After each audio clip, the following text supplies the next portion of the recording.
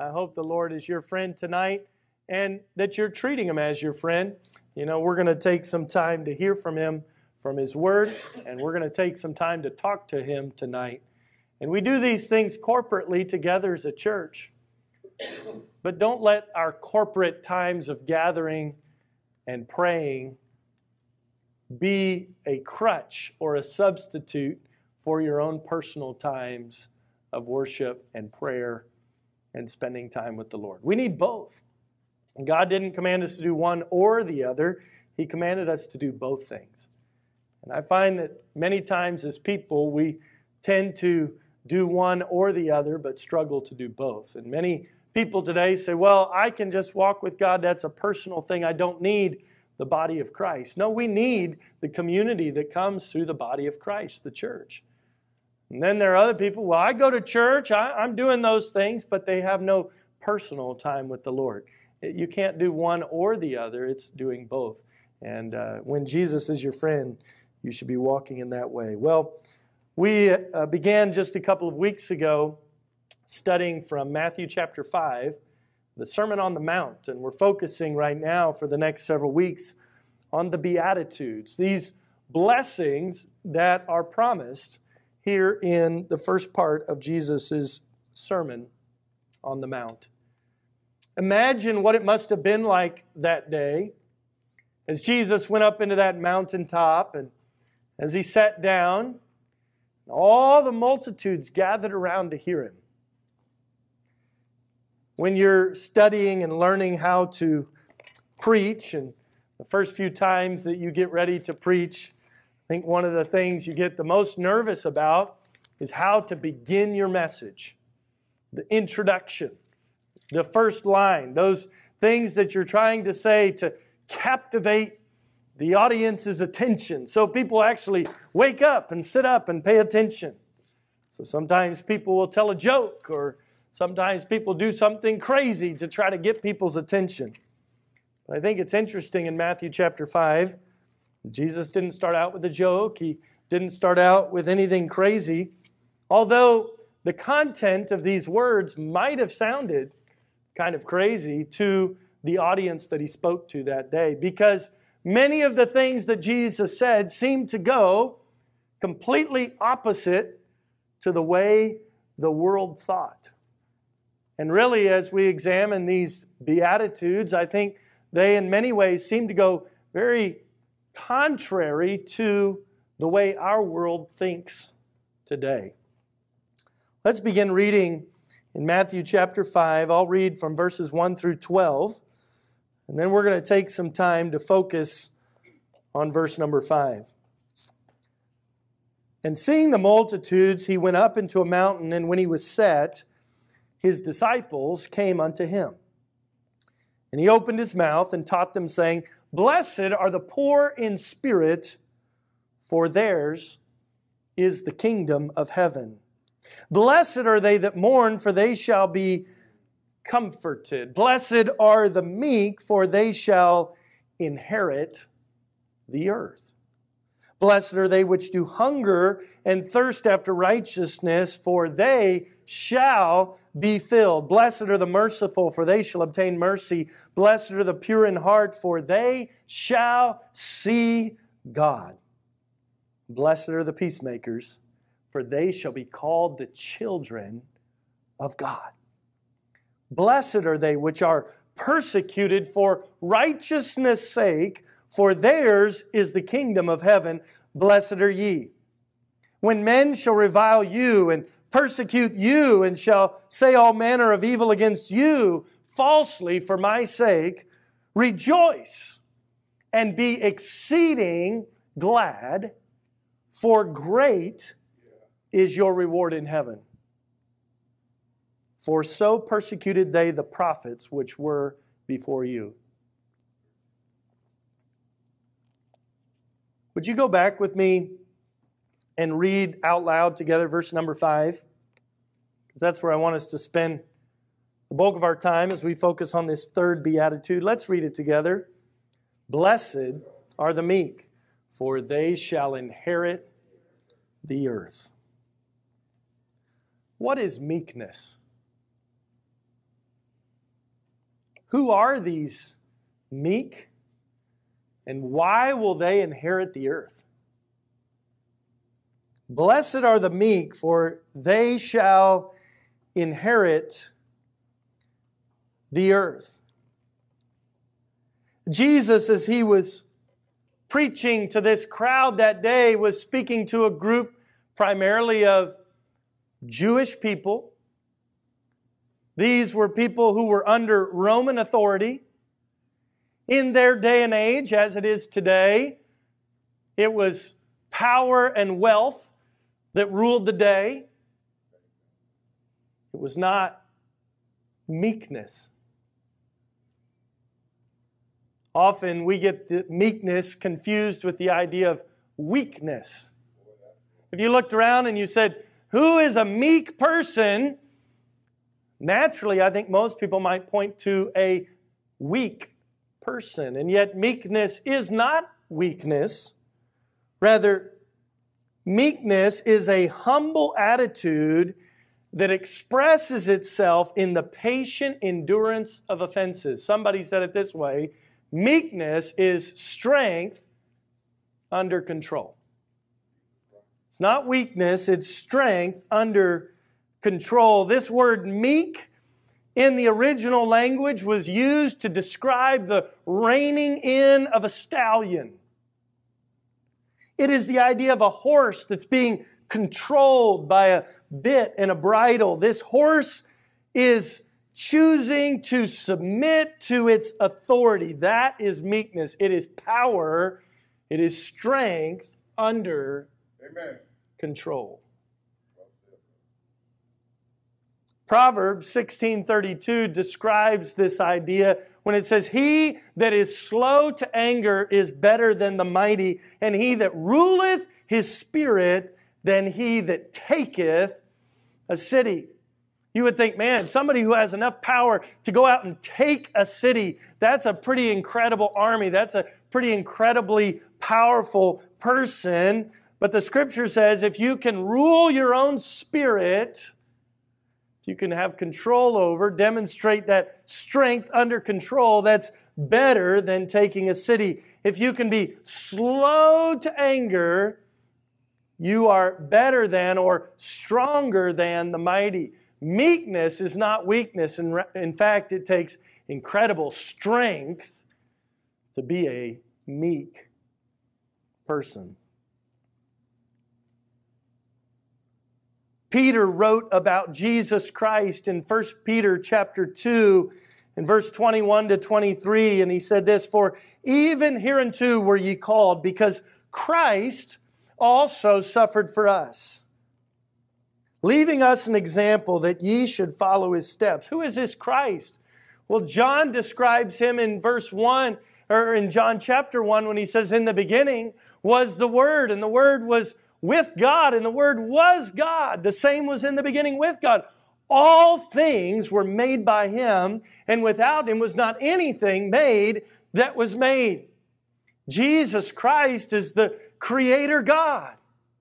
Colossians chapter 1 speak of this Christ, and it says that by Him all things consist. They hold together. Jesus is full of power. He's the same one who, after He died, He didn't stay dead. He laid in the grave, yes, for 3 days and 3 nights, but He rose again on the third day. Jesus had great strength, and yet Jesus is our example of meekness. What is meekness? It says in 1 Peter again, chapter 2, He left in us an example that we should follow in His steps. Verse 22, who did no sin.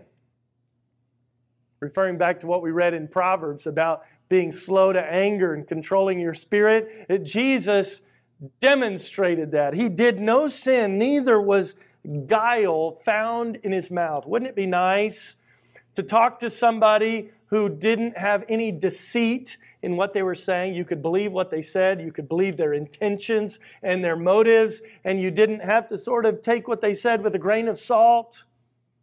Oh, when we look at people around us, we often expect them to have guile in their mouth. But Jesus had no guile in his mouth. Verse 23, who when he was reviled, they reviled him, he reviled not again. What a great picture of meekness. Somebody came up and punched you in the face. How would you respond? Jesus didn't respond weakly. He responded meekly. They reviled him, but he reviled not again. When he suffered, he threatened not. Well, if you hurt me, I'm going to. Jesus didn't do that. He didn't threaten them back. Say, what kind of Jesus is this? What kind of God is this? Is he a weak God? No, Jesus was meek. Meek.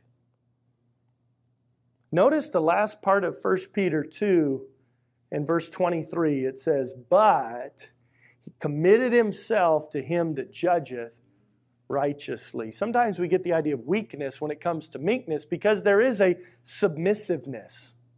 He says, man, Jesus, you let them walk all over you. It's because Jesus was submitted to a higher authority, a greater power than even the power of the Romans or the power of the Jews. That's why meekness is strength under control. It's being able to not be a weak person, be a strong person, but be under restraint because you're submitting yourself not to your own will or the will of others around you, but rather you're submitting yourself to the God, the great judge, who is the great God and in charge of all things. Well, that takes great strength, doesn't it? The Bible also gives Moses as an example of meekness. In Numbers 12:3 it says, now the man Moses was very meek above all the men which were on the face of the earth. Romans 12:3 speaks about this idea of this strength under control. It says, for I say through the grace given to me that not to every man that is among you not to think of himself more highly than he ought to think. If you think more highly of yourself than you ought to think, we call that pride. Meekness is not pride. Pride says, I am somebody, and it's putting more on ourselves and thinking high of ourselves than we ought to think. The example, rather, is one of meekness. Not to think more highly of himself than he ought to think, but to think soberly, according as God hath dealt to every man the measure of faith. Again, submitting yourself to God, thinking soberly as God has given you the ability and the measure of faith. True strength comes from God. Meekness is strength under control. Think about it this way. You have the greatest strength when you submit your way to God. Who was the strongest man physically in the Bible? What was his name? Samson.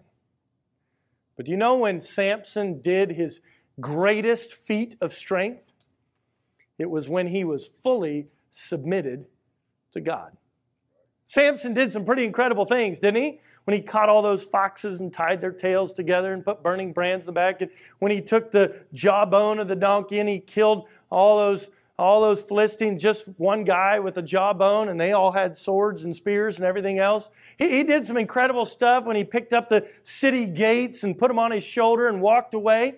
But his most incredible feat of strength came after they had shaved his head, after they put his eyes out, after he had been put to just grind grain with the animals, and then they brought him out to make mockery of him and put his hands on and he asked if his hands could be on the pillars. And Samson said this in Judges 16:28. Samson called unto the Lord and said, O Lord God, remember me, I pray thee, and strengthen me, I pray thee, only this once, O God, that I may be at once avenged the Philistines for my 2 eyes. And Samson, with his hands on those pillars, took out the entire building. Why was Samson so strong in that moment? Because he was fully submitted to God. Meekness is not weakness. It is strength under control. Strength that is submitted to God's way and God's plan. It takes great strength to be patient, doesn't it? It takes more strength to be patient than it does to just rush into things. It takes great strength to forgive, much more strength than to get angry and lash out. It takes great strength to humble yourself, much more than it takes strength to be proud and arrogant and do what you want to do. John Newton, the man who wrote the words to the song we know as Amazing Grace, the man who had lived life as a ship's captain and slave trader before he came to Christ, he wrote these words near the end of his life. He said, "My memory is nearly gone, but I remember two things: that I am a great sinner and that Christ is a great Savior." What is meekness? It's strength under control. So, number 2, why should meekness be celebrated? Why? Look at our text again in Matthew chapter 5 and verse 5. "Blessed are the meek, for they shall inherit the earth." Think about it. In our world today, when are the meek celebrated? If you turn on the TV and watch any show of any kind of game show or any show, talent show, it's not the meek, it's the proud, it's the arrogant, it's the people who are always self-promoting. Those are the ones who are celebrated. And yet, Jesus is speaking as if the blessing comes to those who are meek. Why should meekness be celebrated? I would give you 2 reasons. The first is this: meekness is what God values.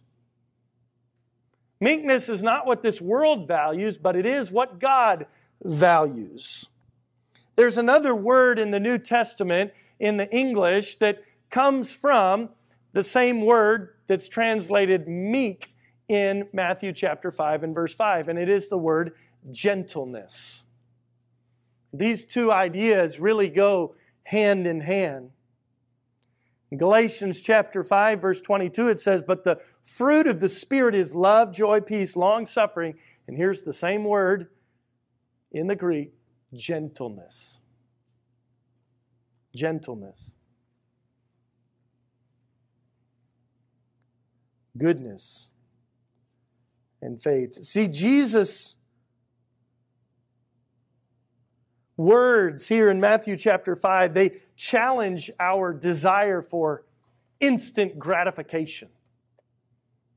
I'm going to get what I want when I want it. I'm going to get it now. And His words offer us blessings as we let God be in control of our lives.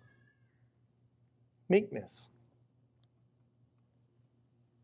Meekness is what God values. Meekness is what Jesus demonstrated.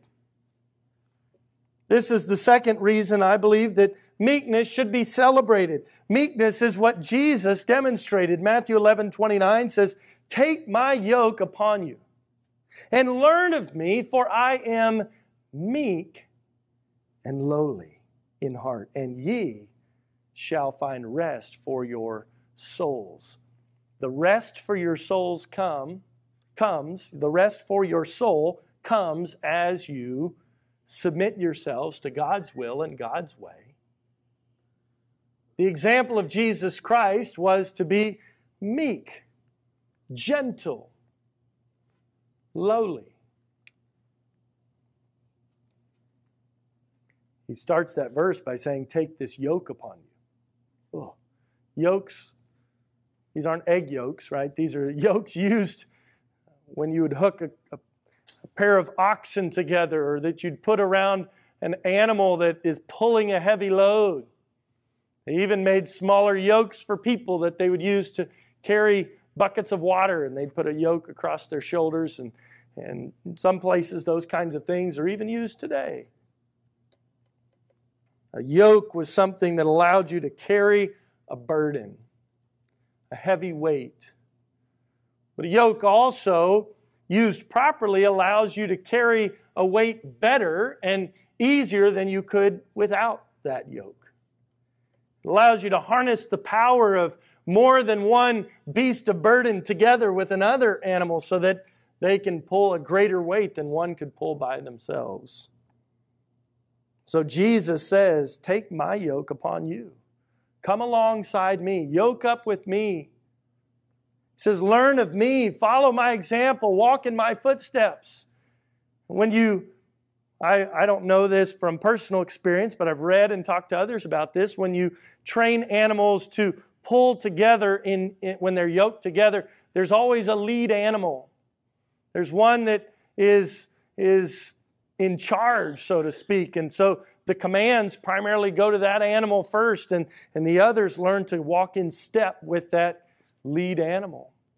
You can't have two leaders. It doesn't work very well in a yoke. They're supposed to pull together, but they do that as the animals take their cues off of each other and then from the driver of those animals. It's a beautiful picture when we think about taking the yoke of Christ upon us. This is not a picture of Jesus saying, here, take my yoke. Now I'm going to go do whatever I want to do. No, Jesus is saying, no, come into this with me and be walking beside me, following my lead. And I'm going to be there pulling right alongside you. Sometimes we think the burden of the Christian life is just this hard thing that we just have to carry by ourselves, and maybe we can find a few other people want to do it with us. No, Jesus is offering to carry it with you. He says, take my yoke upon me. Further on in this passage, he says, for my burden is light. My yoke is easy and my burden is light. Well, how is that? Because Jesus is in there with you. He's in there with you. Jesus is what meekness is best. We see meekness best in the life and work of Jesus Christ. So why should meekness be celebrated? Because it's what God values, and it's what Jesus demonstrated. So thirdly, tonight, I want us to look at one more piece of this idea of meekness, specifically from our text in Matthew 5:5. The second part of the verse says, for they shall inherit the earth. So I want to ask a question. When will the meek inherit the earth? So when does that actually happen?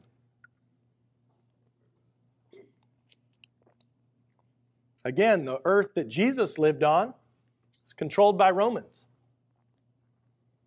The rich and powerful ruled. Nothing in that regard has changed. Just different people are rich and powerful than were back then. So Jesus is preaching to villagers, to poor people, people without large influence or power. So how does this statement, blessed are the meek, for they shall inherit the earth, how does that help the poor person? Is Jesus just trying to build these people up with false hope? Give them some, just some religious promises to make them feel good about themselves? There are many people in our world today that think that that's all that religion is good for. It's to give hope to poor people and to the masses who don't have good education and who don't have all the money and ability that they have.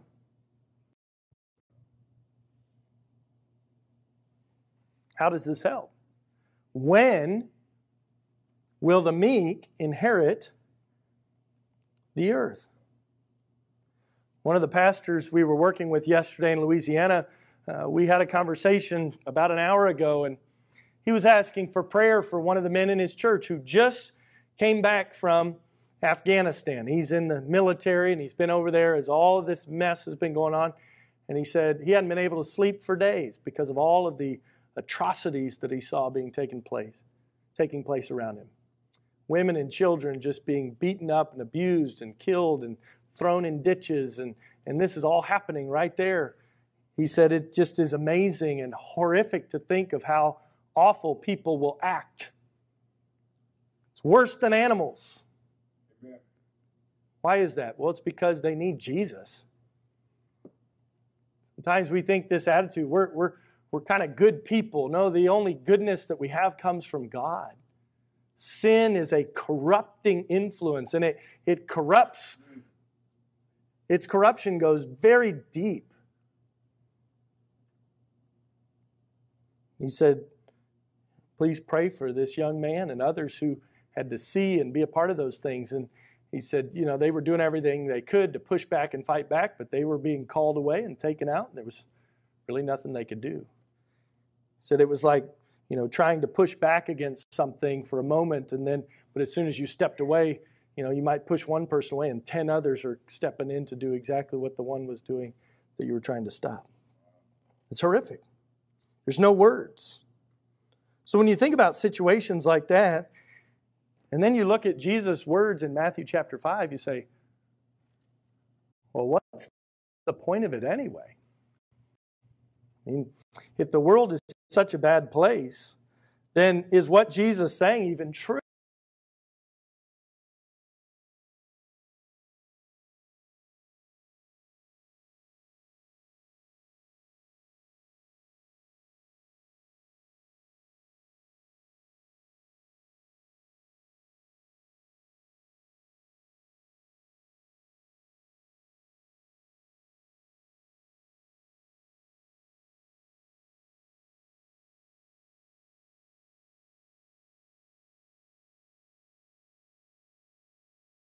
About the meek inheriting the earth. He's affirming that salvation is not just something we look forward to someday in heaven. It's something that we experience right now. We are saved in this life from our sin. We are saved, yes, at the moment of our death. We are saved as we come before God. We are saved at the final judgment. We are saved, yes, even when we come to reign with Christ, a new earth. When Jesus was speaking in this context, He's speaking about right now, but also the future of what is to come. See, I believe there's even more of this inheriting the earth, of this salvation. See, our salvation is not just from our sin and something that comes in the future. It's being saved in our very personhood or our very humanity. So to inherit the earth for me right now means to be given strength to face the diseases that afflict me, because I know that my future inheritance in a sort of physical sense is sure, but I can trust even in the spiritual sense at this point that inheritance is sure. So therefore, my inheritance is already here. This sickness that I have is not going to hold me back. I can continue on. Or this financial struggle that I have is not the be-all, end-all of everything, because as a believer, someone who is submitting themselves to the will and power of God, the meek, your inheritance of this earth is secure. Revelation tells us He's going to make a new heaven and a new earth. And that the believers will come back to rule and reign with Him on this earth. To inherit the earth is to know the fullness of love and companionship that comes as part of the body of Christ. To inherit the earth is to know friendship and love based around truth. To inherit the earth is to be at peace with God.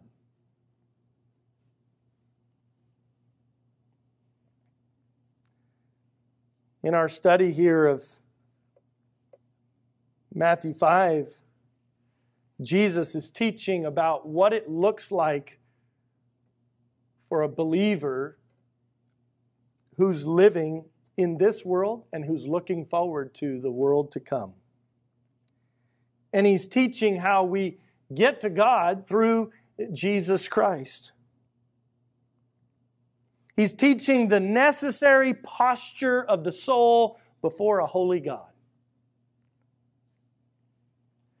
Jesus is teaching that to come to Him in humility, repenting of our sins, and trusting in Christ alone for our salvation, that will bring eternal life and the life abundant.